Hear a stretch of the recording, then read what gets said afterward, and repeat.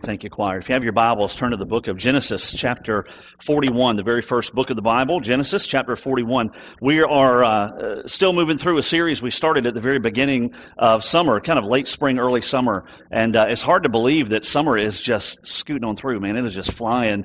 And school going to be starting up here pretty soon. Don't tell the kids I said that. But it's just hard to believe this is where we are. So we've been in this series kind of through the whole entire summertime. And a few messages left still after today. And then we'll wrap it up and see what God has next. But the focus of the series has been change of plans. And it's one of those series, I think, that kind of it really applies to every single one of us, because all of us have been through times in our lives where our plans changed. And we had worked and we had set those plans.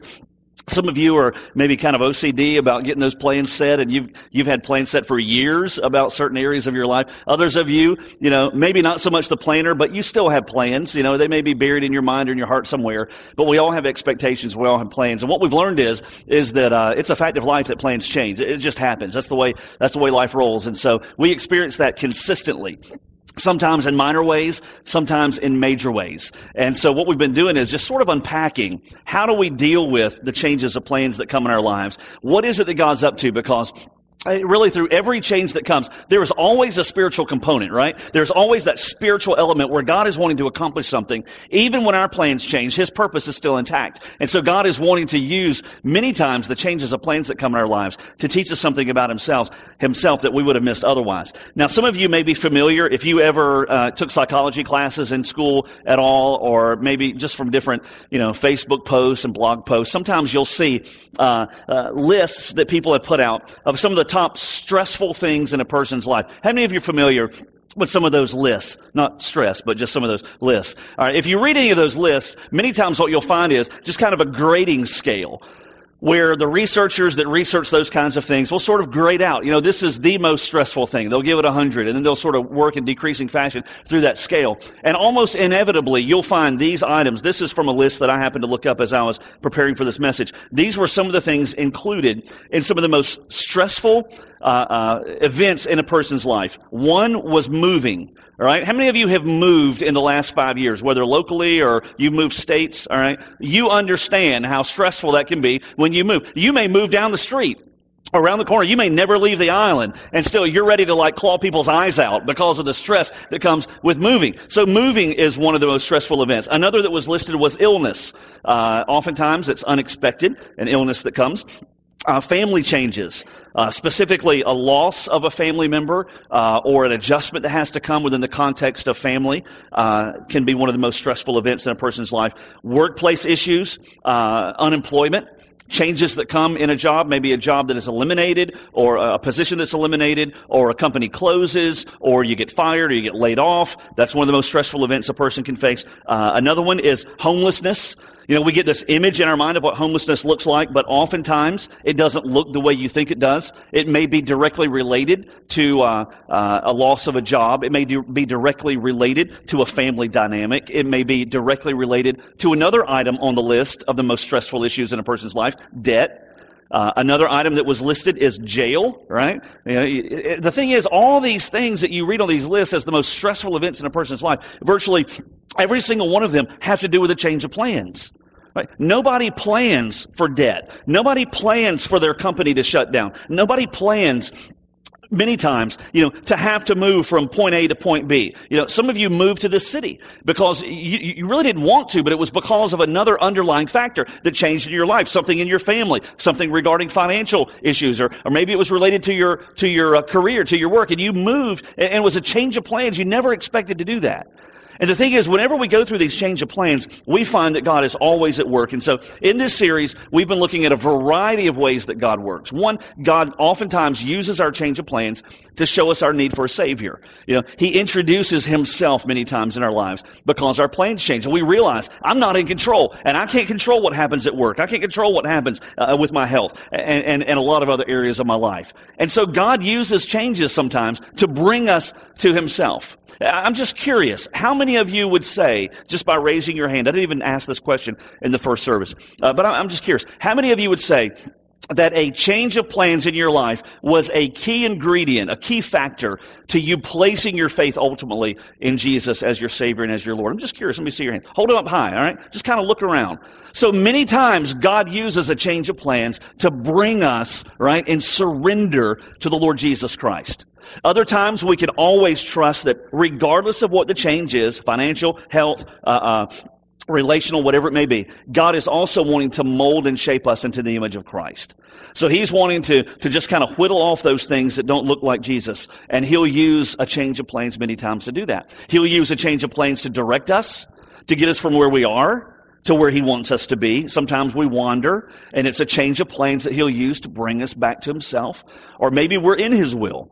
But it's kind of like, this season of our life is over now. God has something new for us, and He'll use a change of plans to direct us where He wants us to be. And what we found through this series is that God wants us to trust Him. God wants us to work with Him. God wants us to be content where we are. And God wants us to have joy in the midst of our circumstances. So all that brings us to today with another message in this series. And I've chosen to title this message, Change of Plans, Others. Change of Plans, Others. I'm going to go ahead and give you, just up front, the principle we're going to unpack this morning. Okay, and then what we're going to do is we're going to pick up kind of where we left off last week with the story of Joseph, and we're going to begin to trace this principle through some passages of Scripture, mainly in the Old Testament, maybe one or so from the New Testament. Here's the principle I hope you'll jot down. You'll see it on the overhead. That plans change in our lives. Sometimes plans change in order to accomplish God's best for others. Now, you may be going through a change of plans in your life right here today. I'm not guaranteeing you and telling you that God is allowing or orchestrating this change of plans for the benefit of other people. However, I am saying that it is worth the question, and it is worth some soul searching, and it is worth some prayer time, because it is not uncommon for God to orchestrate changes to our plans, not for ourselves primarily, but for the benefit of others. We're going to see that today in the passage of Scripture that we're primarily going to focus on. Now, this is where the rubber hits the road. I'll just be honest. Because when we think about our plans changing for the purpose or for the benefit of another person, this is where it gets difficult. I mean, this is some tough terrain to navigate, right? Because I'd be willing to say for a lot of us, it is not a real warm, fuzzy feeling to think about God changing my plans, our plans, for the benefit of somebody else. I mean, come on, God, don't mess with what I've put together. Don't mess with what my ideal is. Don't mess with what I have expected and worked for and organized in my life just so that somebody else can benefit, right? A lot of times that's our first mentality, our first response. However, it is a fact that God will at times orchestrate changes in us for the benefit of somebody else that He also loves as much as He loves us. And this really causes us to have to work through some really, really hard questions. See, we can't be content just to hang out as Christians up on the surface, where we just sort of go to church in somewhat haphazard fashion, maybe a couple times a month or so, maybe 3 or 4 times a month. But we really don't read Scripture, and really our goal is, I want to go to church, and I want to feel good, and I want to leave happy, and I hope they sing the songs I like, and just kind of keep me warm and fuzzy. And if that's our desire as a believer, as a follower of Christ, listen, there's going to be a time that comes, because this world is cruel and this world is unfair. God didn't make it that way, by the way. That this world is cruel and unfair. There's going to be a time that comes where we have to deal with the realities of life in a fallen world, and we are not going to be able to stay on the surface for long. We're going to either have to go deep in our faith, deep in our relationship with God. We're going to have to ask some hard questions and wrestle with some difficult topics. Or we run the risk of just hanging out on the surface and possibly even abandoning God at some point down the road. So when we think about going through a change of plans in our own individual lives for the benefit of others, it causes us to really wrestle with the truth of, do I really love others as much as I love myself? The way that Matthew chapter 22 speaks of. Because if I don't want my plans to change just so somebody else can benefit, I might not be loving others as much as I love me. It causes us to ask ourselves, are we willing and able to advance another and to promote another to our own detriment? The way that Philippians chapter 2 speaks of. See, this gets into some very difficult, uncomfortable territory. And yet God at times will allow changes in our lives simply for the benefit of others. Many of you know Jennifer Vakala. Jennifer and her husband Dan and their kids have been a part of our church since before I came, and I've been here 14 years. So they've been here for a long time. That whole family, Peyton, Lane, Dan, and Jennifer, they all love the Lord. They love the Lord deeply. They serve God here and have for a long time. So a lot of us know Jennifer. If not, Jennifer is a fitness instructor. That's one of the things that she does. She has a lot of college training, a lot of college background. She does a lot of other stuff too. But part of what she does is fitness training. And so back in March 2nd, she was actually involved in an automobile accident. Now, ironically, I asked if I could share this today, or share this story. Today's the day where it fits, and they're out of town in Chicago with family, so she's not even here. But many of you know she was in this automobile accident. March 2nd was when it took place, and she received some injuries as a result of that automobile accident. One of the injuries was a fracture to her knee that was so significant that though they decided not to do surgery, it did require her going 12 weeks with no weight at all on that leg. So no weight bearing whatsoever for 12 weeks, for 3 months on the leg that received the fracture in the knee. And so she had moved through that time. She was in a brace. Many of you remember that through the course of the spring and early summer. And she had come to the place then where the 12 weeks was done and she was starting rehab. She had kind of transitioned to crutches and had been off of crutches for about 3 weeks. She was doing rehab out at Tybee. She was doing deep water running, so she was out there not putting weight on her leg in regards to the training, but she was doing deep water running out in the ocean at Tybee. Just a few weeks ago, 3 weeks after giving up the crutches and the cane, and as she was out there doing her deep water running, she heard the screams of a couple of folks not too far away who were basically drowning. It was a mother and her son. And Jennifer swam over and was the one who rescued them and who brought them to safety. It dawned on me a couple of weeks after that. I thought, wow, what if God allowed everything to happen in her life with the accident, the recovery, and the rehab to orchestrate the circumstances to put her where she was, which she probably would not have been there for that reason had those things not happened, for the benefit, the physical safety, and even the physical, rescue of 2 individuals as a result of it. Now, you may be saying, oh, come on, God has all power. God could have rescued them some other way. Yeah, he could have. We all understand that. God could do anything that he well pleases. He has the power to do that. However, it is worth our significant thought to think, maybe God allowed those events to occur for the benefit of others. And I have to ask myself, would I be willing to endure all of those things, an accident and recovery and all those things, if God told me in advance, Brooks, you're going to go through all this, but it's not for you, it's going to be for the benefit of others. Would I be willing to do all that? And so all this raises some difficult questions that we have to grapple with, because the reality is that God at times allows plans to change for the ultimate good and the ultimate benefit of other people. And we have to be willing. We have to be at a place where we're okay with that, where we're humble and we're willing to say, God, whatever you choose to do is fine with me. We see that demonstrated in Scripture in the book of Genesis in the life of a man named Joseph. As I mentioned earlier, we picked up Joseph's story last week, and it starts in Genesis 37 primarily, kind of runs its way, woven through the rest of the book of Genesis through chapter 50. If you weren't here last Sunday, or if you're not familiar with Joseph's story, basically, Joseph is a hero of the Old Testament, a hero of the entire Scriptures. But his story kind of starts at the age of 17, when he has a couple of visions that God had given him. Now, God doesn't so much give visions today as he did seemingly in the pages of Scripture. We have the Holy Spirit that lives within us. We have the Bible to read. Those are primary ways God speaks today. But in Joseph's life, he gave Joseph a couple of visions. And the vision was that Joseph would rule, that he would reign over people, his family included.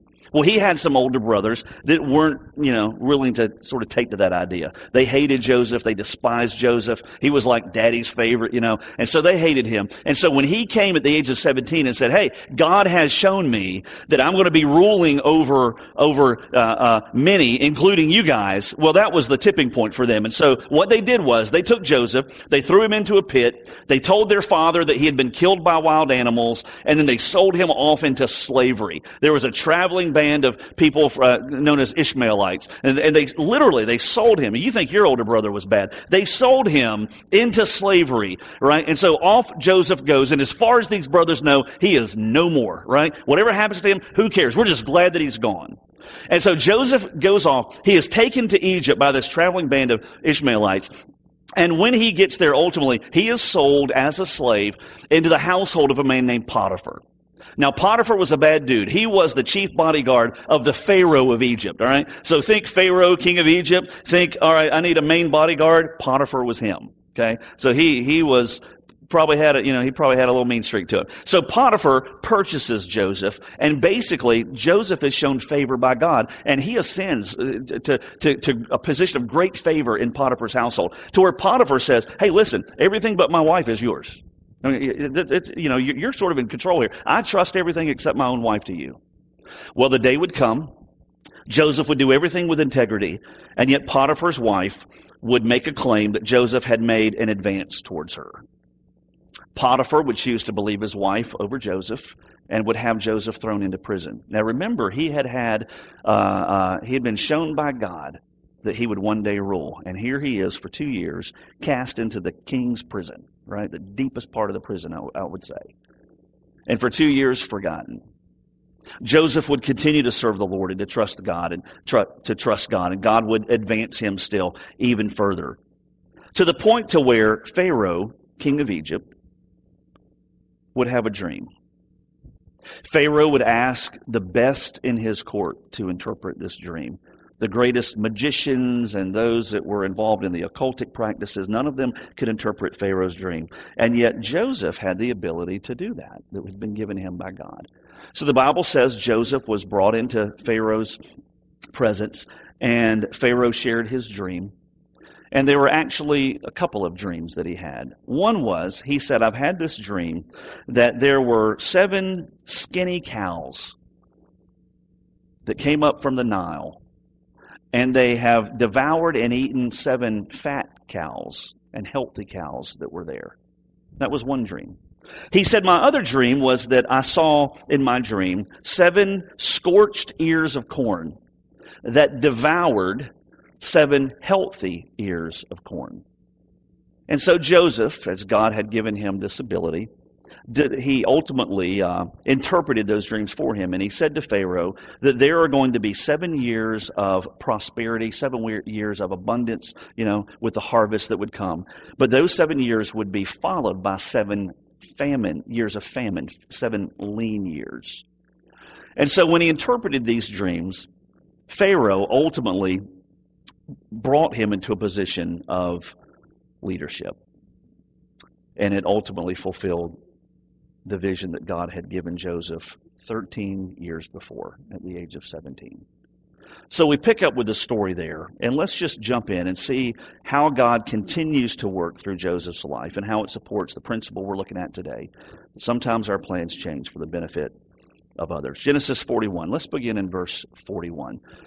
It says, Pharaoh said to Joseph, see, I have set you over all the land of Egypt. And then Pharaoh took off his signet ring from his hand, and he put it on Joseph's hand. And he clothed him in garments of fine linen, and he put the gold necklace around his neck. And he had him ride in his second chariot, and they proclaimed before him, bow the knee, and he set him over all the land of Egypt. Moreover, Pharaoh said to Joseph, though I am Pharaoh, yet without your permission, no one shall raise his hand or foot in all the land of Egypt. And then Pharaoh named Joseph Zaphanath-Paneah, which is kind of a culturalized name that would fit the Egyptian area where Joseph was now living. And he gave him Asenath, the daughter of Potiphar, a priest of On, as his wife. And Joseph went forth over the land of Egypt, and Joseph was 30 years old when he stood before Pharaoh, king of Egypt. Joseph went out from the presence of Pharaoh, and he went through all the land of Egypt. And during the 7 years of plenty, the land brought forth abundantly. So he gathered all the food of these 7 years, which occurred in the land of Egypt, and he placed the food in the cities. He placed in every city the food from its own surrounding fields. And thus Joseph stored up grain in great abundance like the sand of the sea until he stopped measuring it, for it was beyond measure. And so the picture there is that Joseph has now ascended to a position of ruling, of leadership now, just like God had said. He has been through the pit, literally. He has been through slavery. He has been through change after change after change, false accusation, thrown in prison, spending 2 years there, people forgetting about him. He's been through all these changes, and now finally, 13 years after the visions came from God, he has experienced what God had promised all along. He is now ruling. Just as he said when he interpreted Pharaoh's dreams, 7 years of plenty have come. And Joseph, with amazing leadership, has begun storing away grain for the 7 years of famine that he knows are coming down the road. So let's just move forward a little bit in this same chapter. Chapter 41. Let's move up to verse 53. See what takes place next. It says, when the 7 years of plenty, which had been in the land of Egypt, came to an end, and the 7 years of famine began to come, just as Joseph had said, then there was famine in all the lands, but in all the land of Egypt there was bread. So when all the land of Egypt was famished, the people cried out to Pharaoh for bread, and Pharaoh said to all the Egyptians, go to Joseph. Whatever he says to you, you shall do. And when the famine was spread over all the face of the earth, then Joseph opened all the storehouses, and he sold to the Egyptians, and the famine was severe in the land of Egypt. Now catch this, verse 57. The people of all the earth came to Egypt to buy grain from Joseph, because the famine was severe in all the earth. All right, so they have now had 7 years of plenty, and now they are beginning their 7 years of famine. As we continue in the story, what we find is that over 20 years have now passed. The famine that hits Canaan has affected now Joseph's own family. There's a 200-mile distance roughly from Canaan, where Joseph's family was located, to where Joseph was now in Egypt. Over 20 years, probably closer to 22 years, we find that much has changed in Joseph's life. He hasn't seen his brothers now for over 20 years. To them, he is as good as dead. He is gone out of sight and out of mind. Well, now the famine has struck their own territory in Canaan, and it would be his brothers that would uproot, and they would travel to Egypt to get grain, having no idea that Joseph was there. Last they saw him, he was sold to a traveling group of Ishmaelites. They have no idea that he's in Egypt, much less ruling there. And so we pick up, moving to the next chapter, chapter 42. Let's begin in verse 1. So Jacob, this is all of their father, Joseph and his brother's dad. Now Jacob saw that there was grain in Egypt. And Jacob said to his sons, I love this, why are you staring at one another? They're like starving. What are you looking at me for? Why are we just sitting here staring at each other? Let's come up with a better plan. So verse 2, he said, behold, I've heard that there's grain in Egypt. Go down there, buy some for us from that place so that we may live and not die. Then 10 brothers of Joseph went down to buy grain from Egypt. But Jacob didn't send Joseph's brother Benjamin with his brothers, for he said, I'm afraid that harm may befall him. So the sons of Israel, all right, this is another reference to Jacob, Israel, Jacob. So the sons of Israel, or Jacob, came to buy grain among those who were coming, for the famine was in the land of Canaan also. Now Joseph was the ruler over the land. He was the one who sold to all the people of the land. And Joseph's brothers came, and they bowed down to him with their faces to the ground. You talk about irony, all right? So they bowed down to him with their faces to the ground. And when Joseph saw his brothers, he recognized them, but he disguised himself to them, and he spoke to them harshly. And he said to them, where have you come from? And they said, from the land of Canaan, to buy food. But Joseph had recognized his brothers, although they did not recognize him. All right, so the picture is, again, it has now been roughly 22 years since they've seen him. And now here they are standing before their brother that they just absolutely sold off into slavery and just pulled the rug out from under him. And now the tables have turned. So let's move up to chapter 45, beginning in verse 1. Basically kind of what's happened between these chapters. It is a lot of information, but I'll just sort of keep it simple, is that they did get grain from Joseph. They went back to their home in Canaan. They consumed all of that roughly, and then they came back again to get grain a second time. So here, chapter 45, verse 1. So Joseph could not control himself before all those who stood by him. And he cried, have everyone go out for me. And so there was no man with him when Joseph made himself known to his brothers. He wept so loudly that the Egyptians heard it, and the household of Pharaoh heard of it. Then Joseph said to his brothers, I am Joseph. Is my father still alive? So he had no idea. It's been 22 years. But his brothers couldn't answer him, for they were dismayed at his presence. And then Joseph said to his brothers, please come closer to me. And they came closer, and he said, I am your brother Joseph, whom you sold into Egypt. Now do not be grieved or angry with yourselves because you sold me here for, and then catch this next phrase, for God sent me before you to preserve life. Remember, there are times that God will allow or orchestrate a change of plans for the ultimate benefit of others around us and the benefit of others, other people's lives. Joseph recognizes this. He says, hey, all of that happened over these 22 years, you selling me to slavery and everything that happened afterwards, God was overseeing all that in his sovereignty, in his providence, and God knew what he was up to, and he used those circumstances, sending me before you to preserve life. He says, for the famine has been in the land these 2 years. So let's put together the timeline. All right. Joseph was sold into slavery. 13 years pass before he ascends to being the ruler. Another 7 years of famine ultimately pass, or plenty ultimately pass. And then now there are 2 years into famine. You're looking at 22 to 23 years that have passed here. Joseph says the famine has been in the land these 2 years, and there are still 5 years in which there will be neither plowing nor harvesting. God sent me before you to preserve for you a remnant in the earth and to keep you alive by great deliverance. Now, therefore, it was not you who sent me here. And I'm sure these brothers are thinking, what are you talking about, man? We totally hung you out to dry. But Joseph looks back and he says, it was not you who sent me here, but God. And he has made me a father to Pharaoh and lord of all his household and ruler over all the land of Egypt. See, Joseph could say, you know what? None of that stuff was my plan. I didn't plan to get sold off into slavery and ripped away from my family and then accused of something I never did and get thrown off into prison. I didn't plan for those things. But even though my plans changed, God's overarching purpose was unchanged, to the point to where you get to the last chapter of this book, 5 more chapters ahead, chapter 50, verse 20. Look at what he says. He's standing before his brothers again, and he says, as for you, you meant evil against me. I mean, he's not trying to sugarcoat this. You meant evil against me. I mean, you treated me like no one should ever be treated. But God meant it for good in order to bring about this present result to preserve many people alive. I would be willing to say that there are some here, probably a significant number, who would say, Brooks, my plans changed as a result of sin. They changed as a result not just of sin, but as a result of somebody else's sin against me. I am not smart enough to be able to put together all of the pieces of how to be able to fully explain how those kinds of things happen. And so for me, I keep it very simple. And what I believe and what I understand based on the pages of Scripture is that in the first 2 books of this Bible that we have, that God created people and He created a world that was free of sin.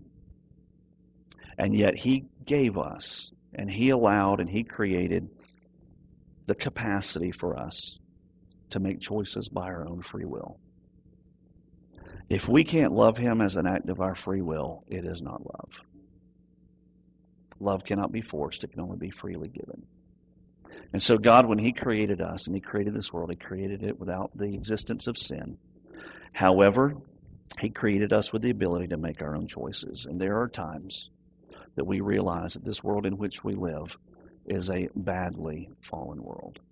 And there are times that the evil that is perpetrated by those around us sometimes invades our own lives. And I understand that there are probably some in a group this size today who have been wrestling with the dynamics of how could God allow these changes of plans to come in my life that came as a direct result of evil. I believe what He wants us to see is that the evil that is perpetrated in this world and the sin that is carried out and the consequences that come are not His fault, but rather He has chosen to come and to insert Himself in the person of Jesus to suffer those same consequences of evil as well, to show us that when we know Him and when we trust Him, that even though He has not done away with the presence of sin, He can still bring victory and He can still bring joy and He can still bring hope and He can still provide for His ultimate purpose in our lives and even use the change of plans that come to accomplish that. Joseph is a perfect example. Joseph looks back and he says, you know what? You meant evil.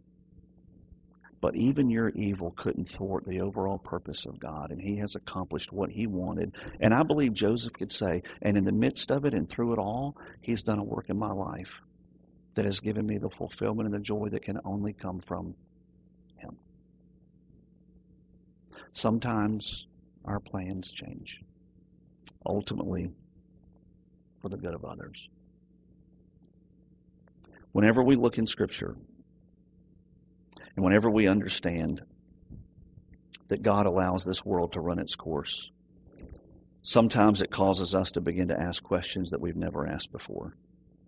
However, thankfully, what we see is that for those who trust God and for those that know him through Jesus, God is able to provide in a way that no one else in this world itself can provide. You know, the Apostle Paul would be in a circumstance similar. You don't have to turn there, but if you look on the overhead, you'll see a passage from the book of Philippians chapter 1. Paul would write the book of Philippians from prison, not because of something he had done, but because he had been wrongly arrested and imprisoned for simply sharing the message of the gospel.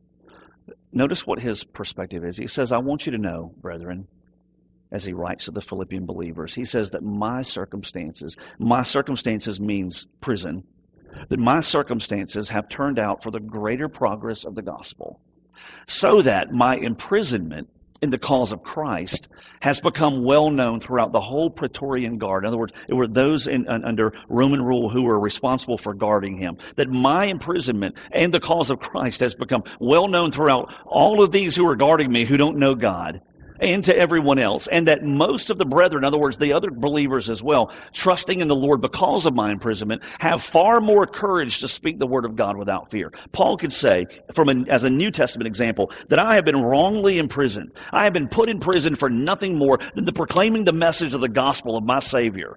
And yet, when I have been in prison, though it was not my plan, Paul had a plan to get to Rome. Paul had a plan even to go further than Rome, ultimately to Spain, the Bible shows us. And yet those plans would change. Paul would die in prison ultimately. And so his plans would change, but he could still look back and say, yet even my own imprisonment has served, one, to create the message of the gospel being proclaimed amongst those who have never heard. And then two, it's even strengthened those who already know Jesus. And I believe Paul understood, as Joseph understood, that there are times where God allows or orchestrates our plans to change so that he can accomplish good in the lives of other people around us. And we have to do battle with that. We have to wrestle with that. And we have to ask ourselves, am I willing to love others that way? Am I willing to love others even when it costs me? Am I willing to allow my plans and my hopes and my dreams to be changed simply for the good of another person? And still trust that God is good, and still trust that God is enough for me, and still trust that God has an overarching purpose for my life, that even if my plans change, it doesn't mean that I will never have fulfillment. It doesn't mean that I'll never have hope. It doesn't mean I'll never have joy, because he is all those things. And so I understand. No, I won't say that. I'll take that back. I know that there are some that have been through territory that I hope to never go through. Territory where your plans changed and you have been distant from God or angry from God or bitter at God ever since. You're not alone. There are many in Scripture that have been right there where you are. And the secret that they found was that even though our plans change, God never does. And that as an act of his own will, he chose to come into this fallen world, as I said before, to lead us to a life of fulfillment, to salvation, and to life in him. So what change of plans have you experienced lately? Guaranteed God wants to use that change to mold you and to shape you. God just maybe want to use those changes of plans to direct you to where he wants you to be. It's worth praying about. God may want to use that change of plans as kind of a tool to accommodate his timing, because he's got something coming later for you that you're not ready for yet. And so he's prepping you, he's positioning you. And this change is a part of all those dynamics. Or maybe He's allowed the changes to come for the good of somebody else. And whenever we begin to see Him for who He is and trust Him for who He is, and whenever we begin to apply not just trust but hope and even gratitude that, God, only You could take the worst of experiences and work good out of them, it begins to change our whole attitude and our whole life. Maybe for you, God has allowed your change to bring you to a relationship with Himself. Or maybe He's doing something different. But are you willing to trust Him? Are you willing to hope in Him? Or are you willing to follow Him wherever He leads through your own relationship with Jesus? Let's pray.